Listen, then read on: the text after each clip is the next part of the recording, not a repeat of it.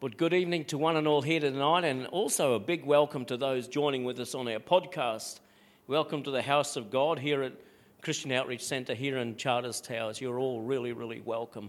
I trust that God speaks to you tonight, that God has something, a gem, that we've got something to go away from this place tonight, that you're built up in your most holy faith. And the Bible talks about line upon line, precept upon precept, here a little and there a little. And so God does a work in us incrementally. And every day, like we don't remember every time we have breakfast, what we've had for breakfast, but we know that what we've had that day sustains us. You don't know what you had a week ago for breakfast, but you know that what you had sustained you. And the Word of God is like that. You don't always remember exactly what you read on certain days, but you know that it sustains you. And we know that the Lord gives us grace for today. And so you don't have to worry about having to rally up and have the strength for tomorrow, because the strength and the grace to do tomorrow comes tomorrow. Amen? So you think, I don't think I've got it in with me. Well, you don't, because it's given to you on the day that you need it. And so you don't need to worry about that thing. But I think you would all agree that the ministry of Pastor Trevor and Roxanne Cole last weekend was rightly called the Salt of the Earth weekend, wasn't it? One look at these people and you know you are going to get a salt of the earth message. The sincerity and honesty in which the word was delivered challenged every hearer and every heart, taking us from religion into a deeper relationship with God. Amen? You can go anywhere and get religion, but it's not religion that we need, nor is it religion that Jesus died on the cross. He didn't die on the cross to give us a new religion. And we were never given the word of God just to have another religion, but he died on the cross so that we would have a relationship, which is so much different. It could never have been expressed more deeply, and even with a plea. I could hear the plea in both Trevor and Roxanne's messages on God's behalf, as with some of the prophets of old. I could hear the plea of Jeremiah in Pastor Trevor, how God yearns for a relationship that is unimpeded by anything else the world has to offer. And if there is something in our lives that is impeding our relationship with God, really it needs to go. It needs to go. And so I'd like, if we would tonight, to turn into the book of Exodus chapter 25. And I'm just going to read a couple of verses. If you haven't got a Bible, there's a few spare right up at the front. And you can avail yourselves to those. And read along a little bit so you can see where I'm reading from, so you can go to it for further reference in the future. So Exodus chapter 25, and I'm going to read from verse 1.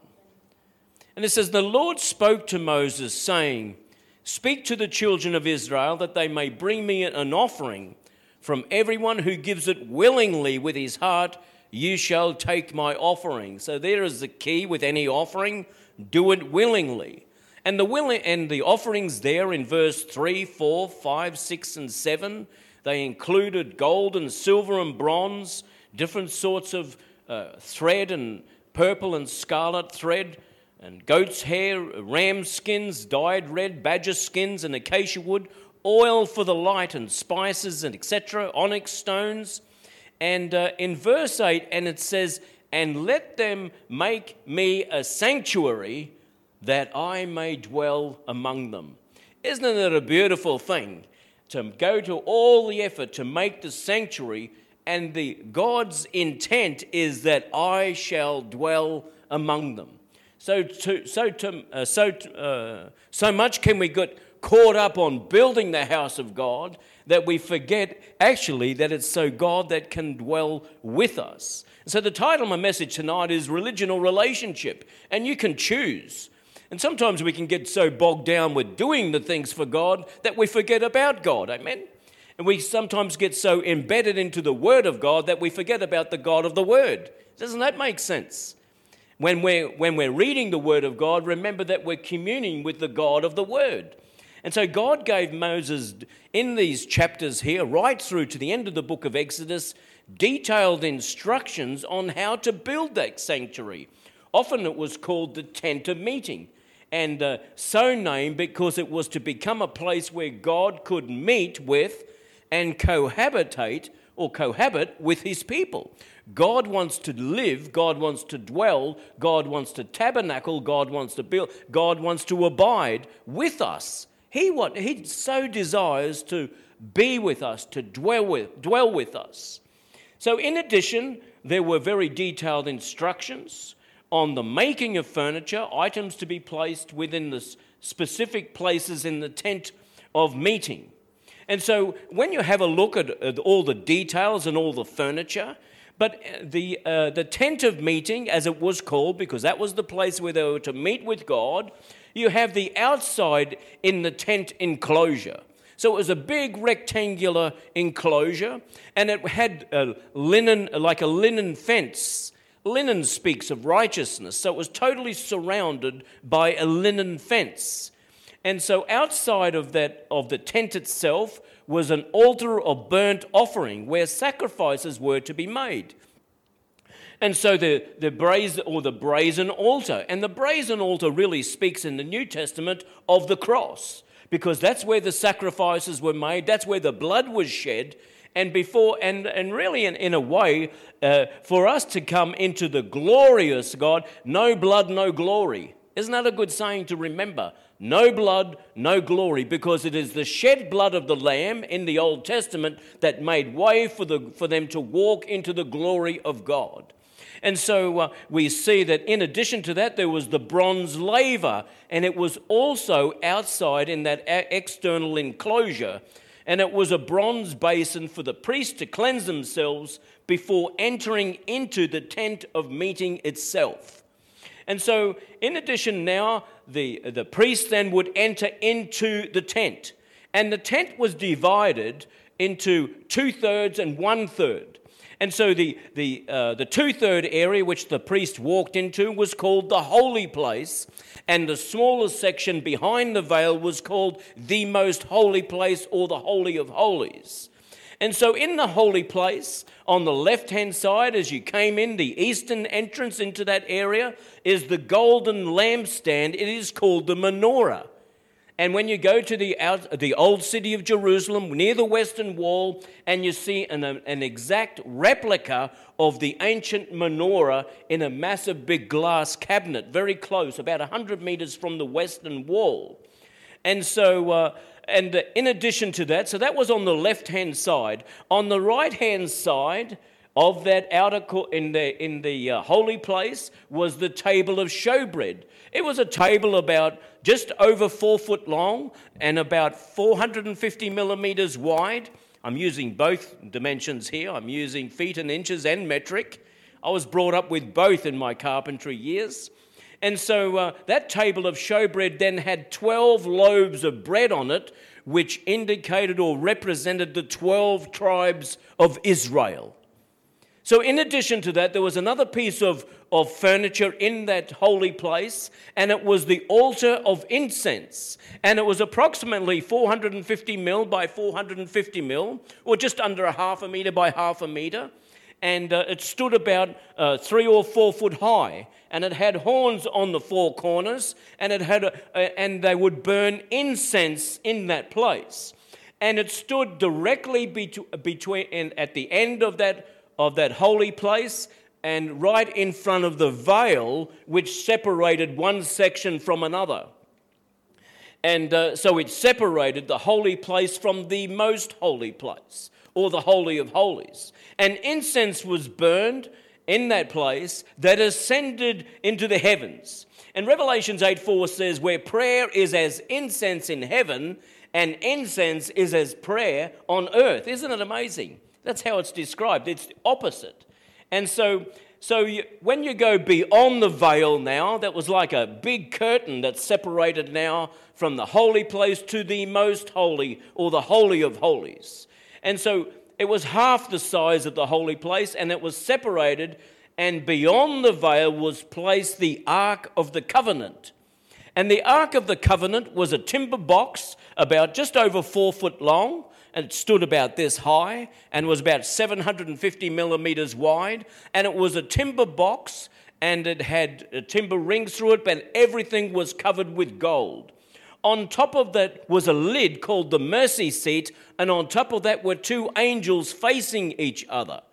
And inside that Ark of the Covenant, which was underneath the mercy seat, was contained the 10 Commandments. And in time to come, also the Torah was put in a drawer in the side of that box. And also Aaron's staff that budded was placed in there, and also a pot of manna was placed in that box. And so I'd like to go to read Exodus 25 and 21, 22, and it says, and this is God speaking here, and he says, "You shall put the mercy seat," that is the golden lid on the top of the ark, on top of the ark, and in the ark you shall put the testimony that I will give you. The testimony, of course, is the 10 Commandments and those 2 tablets of stone. And here it is again, "And there I will meet with you." See, all the trouble of going to build this whole temple system, this tent of meeting, and later on Solomon's temple, all built on the same dimensions or type of dimensions, are all that God would meet with us. You see that? It's religion or relationship. We can get caught up with all how we build this and how we build that, but it was all to facilitate relationship. This whole building here has been built. We love the cross, we love the gardens, we love inside here, we love it to make it look good and everything like that, but everything is done to facilitate your relationship with the Lord. Otherwise, it is all in vain, amen? Unless the Lord builds the house, we labor in vain who build it. So everything done in this place is it's not about religion, but it is all about to facilitate relationship. And he says, "And there I will meet with you, and I will speak with you from above the mercy seat, from between the 2 cherubim, which are on the ark of the testimony, about everything which I give you in commandment to the children of Israel." Isn't it beautiful? So there I will meet with you. I will speak with you from above the mercy seat. So there it is. It says in 25:8, "I will dwell amongst them." In 25:22, "I will meet with you and I will speak with you." This is all about relationship. Everything we can read, whole multitudes and multitudes and multitudes of pages, but everything is all and comes back down to a relationship. So the sacrificial system of worship was instituted so that a holy God could live, he could dwell, he could tabernacle, and the New Testament in John's Gospel chapter 15 talks about abiding with the people. As we abide in him, he abides in us. All the same things. And so that God could dwell, that God could meet, that God could speak with the people. And so the shedding of the blood made way for the glory to dwell amongst the people. And so as I've said before, no blood, no glory. And so churches that take away the blood out of their church, you will not see the glory of God descend upon that place because the blood makes a way. There is a protocol or process for entering into the Holy of Holies that is in the divine presence of God, and the protocol or process is through the blood. So you and I, in those days, they entered via the blood on the brazen altar. But you and I today in the New Testament enter via the cross. Enter via the cross. That is Jesus said, "I am the way, the truth, and the light. No man comes to the Father except by me." And Jesus' blood shed on the cross. And so covenant was established that relationship, not religion, could be entered into. So covenant is the framework which all of our Bible fits into. It fits into the Old Covenants, which there were many, about 7, I think, and the New Testament, which is the blood of Jesus, which is the covenant, which is an eternal covenant. It's not going to be replaced by another. It's a once and all covenant because the blood of Jesus is the final one. Covenants were established not to bring about a new religion, but to bring about a new relationship. Isn't that interesting? It wasn't to bring about a new religion. The last thing the world needs is another religion. Amen? They don't need another religion. They need a relationship with Jesus Christ. And that's right, isn't it? So within the covenant relationship, God could cohabitate with the children of Israel. It was all so that God could live in and amongst with his people. And so we see that in the new covenant, sealed with the blood of Jesus, God not only dwells with us. You see, in this Old Testament, God was dwelling amongst the people. But in the New Testament, God doesn't dwell with us, he dwells in us. Think about that for a minute. He doesn't just dwell with us, he is dwelling in us. Put your hand on your stomach. Just put your hand there and say, Lord, the Lord dwells in me. He doesn't just dwell around me, he dwells in me.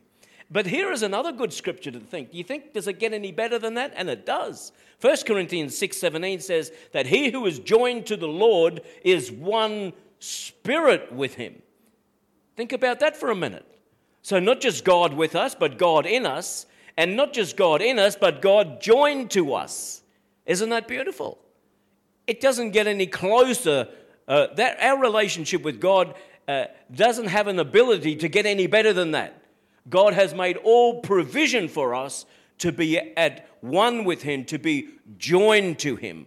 Like a tea bag in hot water, when that water is diffused with that, when the tea is diffused into that water, you can no longer remove that tea out of that water because those two components are totally become one. And that your spirit and Christ's spirit are one. Amen? Amen? And so few people fully grasp that God is not about ritual. God is not about form nor tradition. Does it mean that all form and tradition and things are wrong? No, it doesn't. But Christ is preeminent in all things. First and foremost in all things. So within this tent of meeting, this sacrificial system, it can be clearly seen that there is a progressive relationship that we can walk in. As I said, there was the outer area outside the tent itself. And then you came into the holy place, and then you walked into the most holy place. And so the layout of the tent of meeting is also duplicated in almost the exact, in fact, in the exact proportions in Solomon's temple. And so we had an outer court, there was an inner court, and across the threshold or beyond the veil was the Holy of Holies. So there was three distinct areas. And so in our personal walk with God, we can just stop outside of the tent near the brazen altar representing the cross. And so blood was shed and we received our salvation. But do you know a lot of people just stay there? They just say, I just received salvation, but there is no relationship. They've maybe got a copy of the Word of God, but they have never embraced the God of the Word. And they're still on the outer, in that outer court area. And so the layout of that temple meeting, so we've got the outer court, the inner court, and across that threshold, by invitation, we cross that veil. Remember when Jesus died on the cross, the veil was rent in the temple. And so that means that, and as it says in Ephesians chapter 2, verse 14, that the dividing wall of separation was removed so that we all have equal access to Jesus Christ. And so representing, I see these three stages in that tent of meeting, a progressive relationship with God. And your relationship with God is as close to God as you want it to be. But God has made it very, very clear in the Song of Solomon that God wants an intimate relationship with him. That's what he wants. He wants intimacy. As intimate as a marriage relationship can be, so God wants an intimate relationship with you and I. And so I see in that very, very outer court, the outer court, and the inner court, those three distinct sections, and you can see body, soul, and spirit. I see that very, very clearly. Body, soul, and spirit, three distinct areas. In the outer area, there is none of God and all of me. It's all about me. And as a young Christian, it's all about me. God saved me. It was my salvation. He took me out of the depths of the miry clay. He did this, and it's all about me, which is easy to teach in this me generation. They want to have some time out. It's my time. It's me time. Amen? iPads, iPhones, it's very, very easy to go down this track. But all of me and none of him. But in this inner court, you could say there is some of me and some of him. And when you get and when you cross the threshold into the Holy of Holies, it's none of me and all of him. You see, the Lord wants a deeper relationship, and he's offering it to us. And you can have this deeper relationship, but it all depends on if you want it. Amen? It all depends on if that's where you want to be. And I also see in this 3 segments, and it says in Psalm 104 verse 4, it says, enter into his presence with thanksgiving and into his courts with praise. And so we can see out in this outer area where there's the brazen altar, praise. But there is a higher form of worship, isn't there? And you can step in and you can go worship. And if you worship long enough, you can cross the threshold into the Holy of Holies and experience glory. Where are you today in your praise and your worship, in your relationship with God? Are you content with praise, jingle bells, all that sort of stuff? All those fairly light-hearted sort of, they're all songs about my salvation, me and mine, and all this sort of stuff. And I see it very, very clearly when people begin to worship. I notice when people are worshiping in the glory, out in the praise area, we're just singing about we're singing about God. But when you cross the threshold into that Holy of Holies, you're not singing about God, you're singing to God. And there's a massive, massive difference. I encourage people, if you cannot sing a note, just begin to praise. Praise till the worship comes, and worship till the glory comes. Always, you're as close to God. We're all as close to God as we really want to be. And so the brazen altar representing the cross where the blood is shed, salvation. And I liken it to that there is a tipping point. You're in the worship zone, amen? You can get in that worship zone. You can put on some worship at home, and you can get into that glory zone because there's a tipping point. It's called a point of critical mass. And there is a point in time when gas becomes a liquid because it gets so dense. It's true, isn't it? The gas gets so dense, it becomes a liquid. And that is like being in the area of being in worship, and you're just so saturated in the presence of God that then the Lord, by invitation, which is what the groom does, takes the bride by invitation into the Holy of Holies, and that relationship is consummated. Having a consummated relationship with the Lord is where we need to be, where he would love us to be, in that beautiful place. We are called the bride of Christ. Oh, we're called the bride of Christ. All of us here are the bride of Christ. And the Lord wants a deep relationship with us. And so not everybody is comfortable with being in that glory zone. And we saw that Moses' face shone so brightly that a veil was hung over his face. And people were uncomfortable to look at his face because if you're in an unsanctified state, the glory is a dangerous thing to you. The blood makes way for you to safely be in the glory zone. The blood washes you and cleanses you and prepares you. It is the protocol or process for entering into the glory of God. And so when you were talking about the glory of God, I remember in the Azusa Street revival in 1906, and they all gathered at a house before they went to 312 Azusa Street where the revival broke out in full.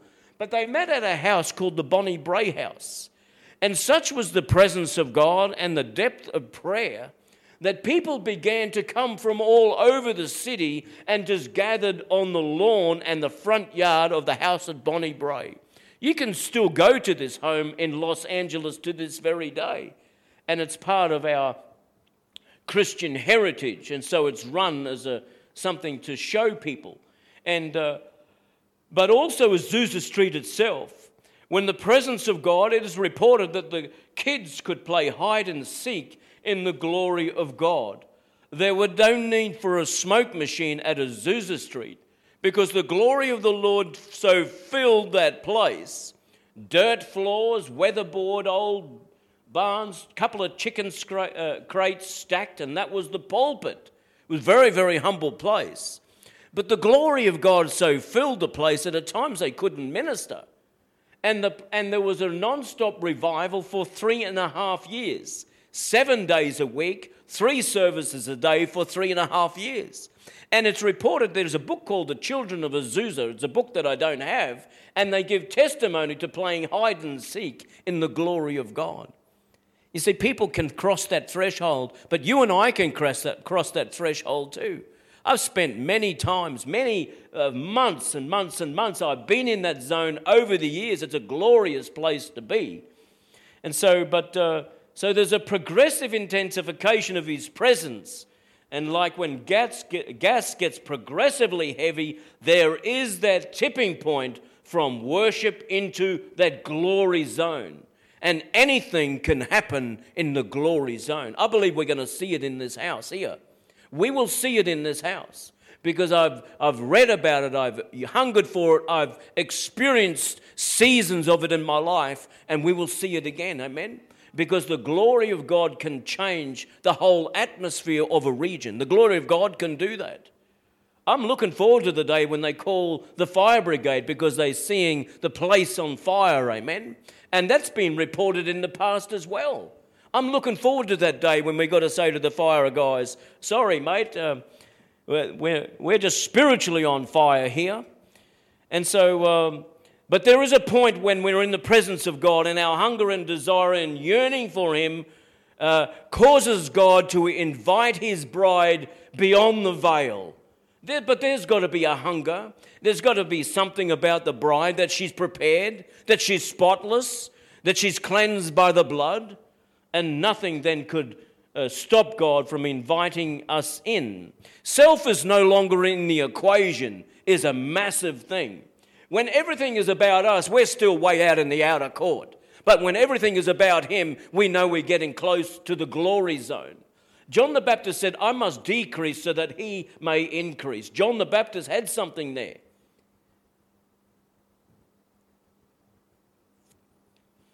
And so the thing about the glory of God, and I want to create in you a hunger for it, is how does God destroy sin without destroying you? And that's why there is a protocol for entering into the presence of God. We enter via the cross. Blood makes a way for us that we are washed and we are prepared as a bride to come into the presence of God. If we were totally uncleansed when the glory of God came, it's the same as the same thing as in the days of Noah. The same waters that saved believing Noah and 8 of his household, including himself, were the same waters that drowned the rest of creation. Amen? And so too it is with the glory of God. The glory of God, you can bask in the glory of God when you are cleansed. But in an uncleansed state, it is a dangerous thing to be in that glory zone. It is dangerous. It's dangerous for us to be there. And so the blood must be applied. And the Bible talks about hyssop in the book of Hebrews. Hyssop is that bush that grows off the western wall. And they dipped the hyssop and they dipped it in the blood and they put it over the doorpost and the lintels of the house at the first Passover. And the angel of death passed over. Remember that? So the blood makes a way for us. The blood makes a way for us. And so a church that removes the blood is a church that removes the glory. You won't see any power in a church that removes the blood. And many churches and many Bibles, they remove the name of the blood. They don't preach about the blood. They don't talk about the blood. It's a grotesque thing. But we have communion every Sunday. Every Sunday. And I encourage you, take communion at home. Take it at home if you like. Just take it at home. It's a good and it's a powerful thing to do. The blood joins the hand of God with the hand of man. Isn't that a beautiful thing to think of? The blood makes a way for you and I. And so I'd like now to go to Exodus 33. So we're moving along a little bit now, a few chapters, and I'm going to read a couple of really, really key verses. And so there are few people through the history of the Bible who have really, really grasped this concept that God has no interest in religion but everything in relationship. But there was a couple of blokes here, and you can see in Exodus 33:11, and enter center stage Moses and Joshua. And so in Exodus 33:11, so the Lord spoke to Moses face to face as a man speaks to his friend. and he would return to the camp. But listen to this, a very, very important verse. But his servant Joshua, the son of Nun, a young man, did not depart from the tabernacle. Isn't that a glorious thing? Have you ever wondered why God chose Joshua and why Moses ordained Joshua to take over his place? And the reason is simple. The credentials, here lies the reason why Joshua was selected by God, ordained by Moses. Here is his qualification, here is his credential, and here is the attribute that gained the heart of God. And here it is here. God spoke to Moses face to face as a man speaks to his friend, and he would return to the camp. But his servant Joshua, the son of Nun, a young man, did not depart from the tabernacle. In other words, he did not depart from the presence of God. That what was Joshua's. Do you think Joshua was selected because he was a big, beefy, muscular guy who could throw a spear further than anybody else? No, it wasn't. It was because he had a love for being in the presence of God. That's where his power comes from. You have to understand that this is the man who said, sun and moon stand still in the valley of Ajalon. Who else would have the audacity to point up to the sun and the moon? And Joshua was a man who knew God. He didn't say just part the Red Sea. He said, sun and moon stand still. That would be the biggest miracle. And when it was put right again some years later, when Isaiah and I think it was Hezekiah said that the shadow would go back 10 degrees on the steps, and there it was rectified, the time and everything put back into balance at that same time. But Joshua was a man who knew God, and you can read about that in Joshua chapter 10 and verse 12. And so reading now from Exodus 33 and verses 13, now therefore I pray, this is Moses speaking. This is a man who had relationship. Wasn't ritual nor religion. He said, if I have found grace in your sight, show me now your way that I may know you. And so in Psalm 103 verse 7, he said, he made known his ways to Moses, but his acts to the children of Israel. The children of Israel were happy. They were content with seeing the acts of God. But Moses wanted to know the ways of God. What a contrast that is. Some people would just want to see the signs, the wonders, the miracles. The Pharisees said, show us a sign. They were just there for the show. We can be there for the show too. But Moses wasn't content with just the signs and the wonders and miracles. He just wanted to know the heart of God. What a difference it is. It's a beautiful thing. It's a wonderful thing.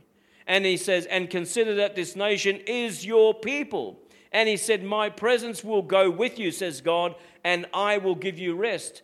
Because God in the previous verse, chapter 33, verse 2, he said, I'm going to send my angel with you into the wilderness with you. Moses said, if your presence doesn't go with us, we don't want to go.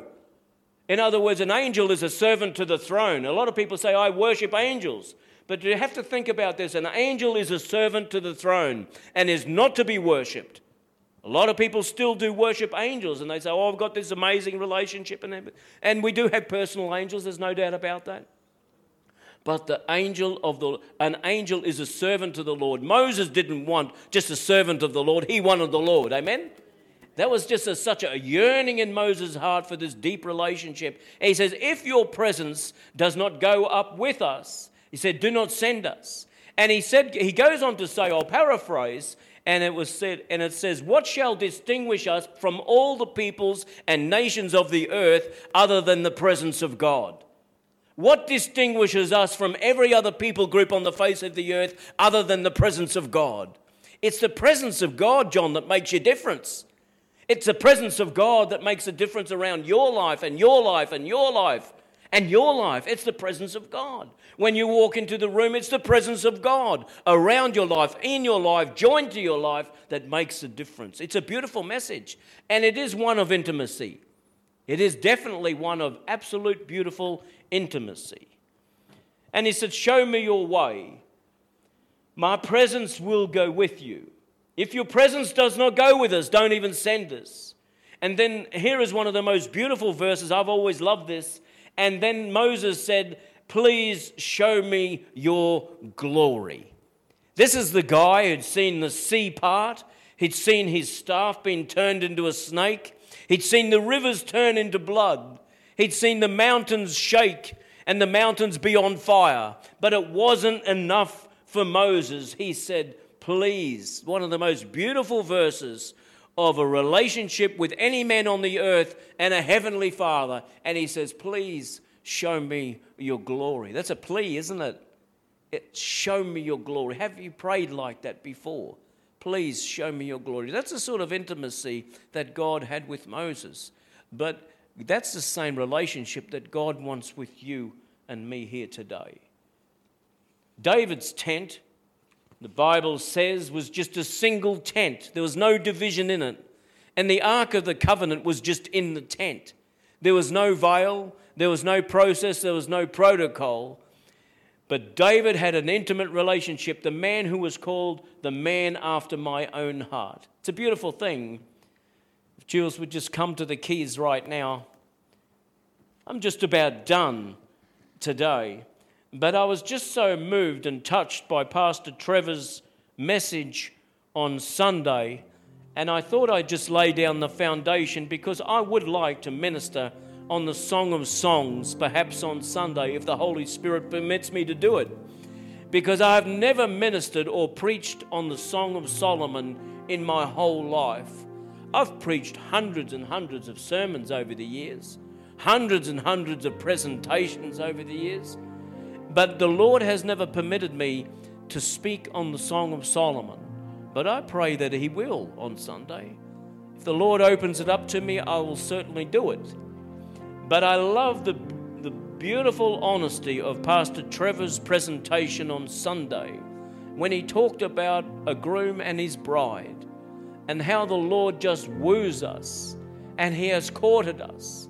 And then He withdraws and then He knocks on the door and the bride wasn't ready to come to the door straight away because she'd already been in bed and she didn't want to get her feet dirty, so she didn't come to the door straight away. And when she finally did put on a gown and come to the door, she opened the door and he was gone. And it brings to remembrance the scripture, seek the Lord while He may be found, call upon Him while He is near. The Lord is knocking constantly, but there will come a day for all of us when He will stop knocking. And that intimacy which He so offered when He was at the door, He will back away from that door and that opportunity will be past. And for much of the world, they have not sought the value in the Lord knocking on the door of their heart. And when the Lord backs away, we don't know if He will ever give those people another opportunity again. I pray that you don't ever take it lightly when the Lord knocks on the door of your heart and He says, come away with me, my love. Oh, it's a beautiful thing. We know sometimes we're out and about and the Lord is knocking on our heart and He says, come away with me. I just want to encourage you, drop whatever you're doing and just be obedient. You see, the Lord loves us so beautifully and so intently and so immensely. The way we demonstrate our love is by the level of our obedience. And when we're obedient to the call of God, when He knocks on the door of our heart, drop whatever you're doing and enter into that divine relationship. Who knows where it will lead? Amen. Father, in the name of Jesus, I thank You, Lord, for tonight. I thank You, Lord. I pray for these people who have come. And for those listening online, I pray for them, Lord God, today, that You would touch every single person here. Every single person, Father. Touch them, Lord, tonight in Jesus' name. I pray, Lord, that You would draw us again, Lord, into that place. Draw us again, Lord God, into that intimate relationship, Lord God, with You. And that You would show us Your glory, Father. The most wonderful plea that any man could make to the Lord is, show me Your glory. Father, I pray, Lord, impart this word tonight to every single person. And I pray, Father, and release Your blessing upon it.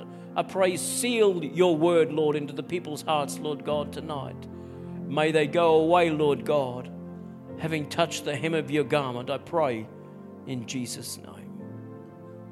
In Jesus' name.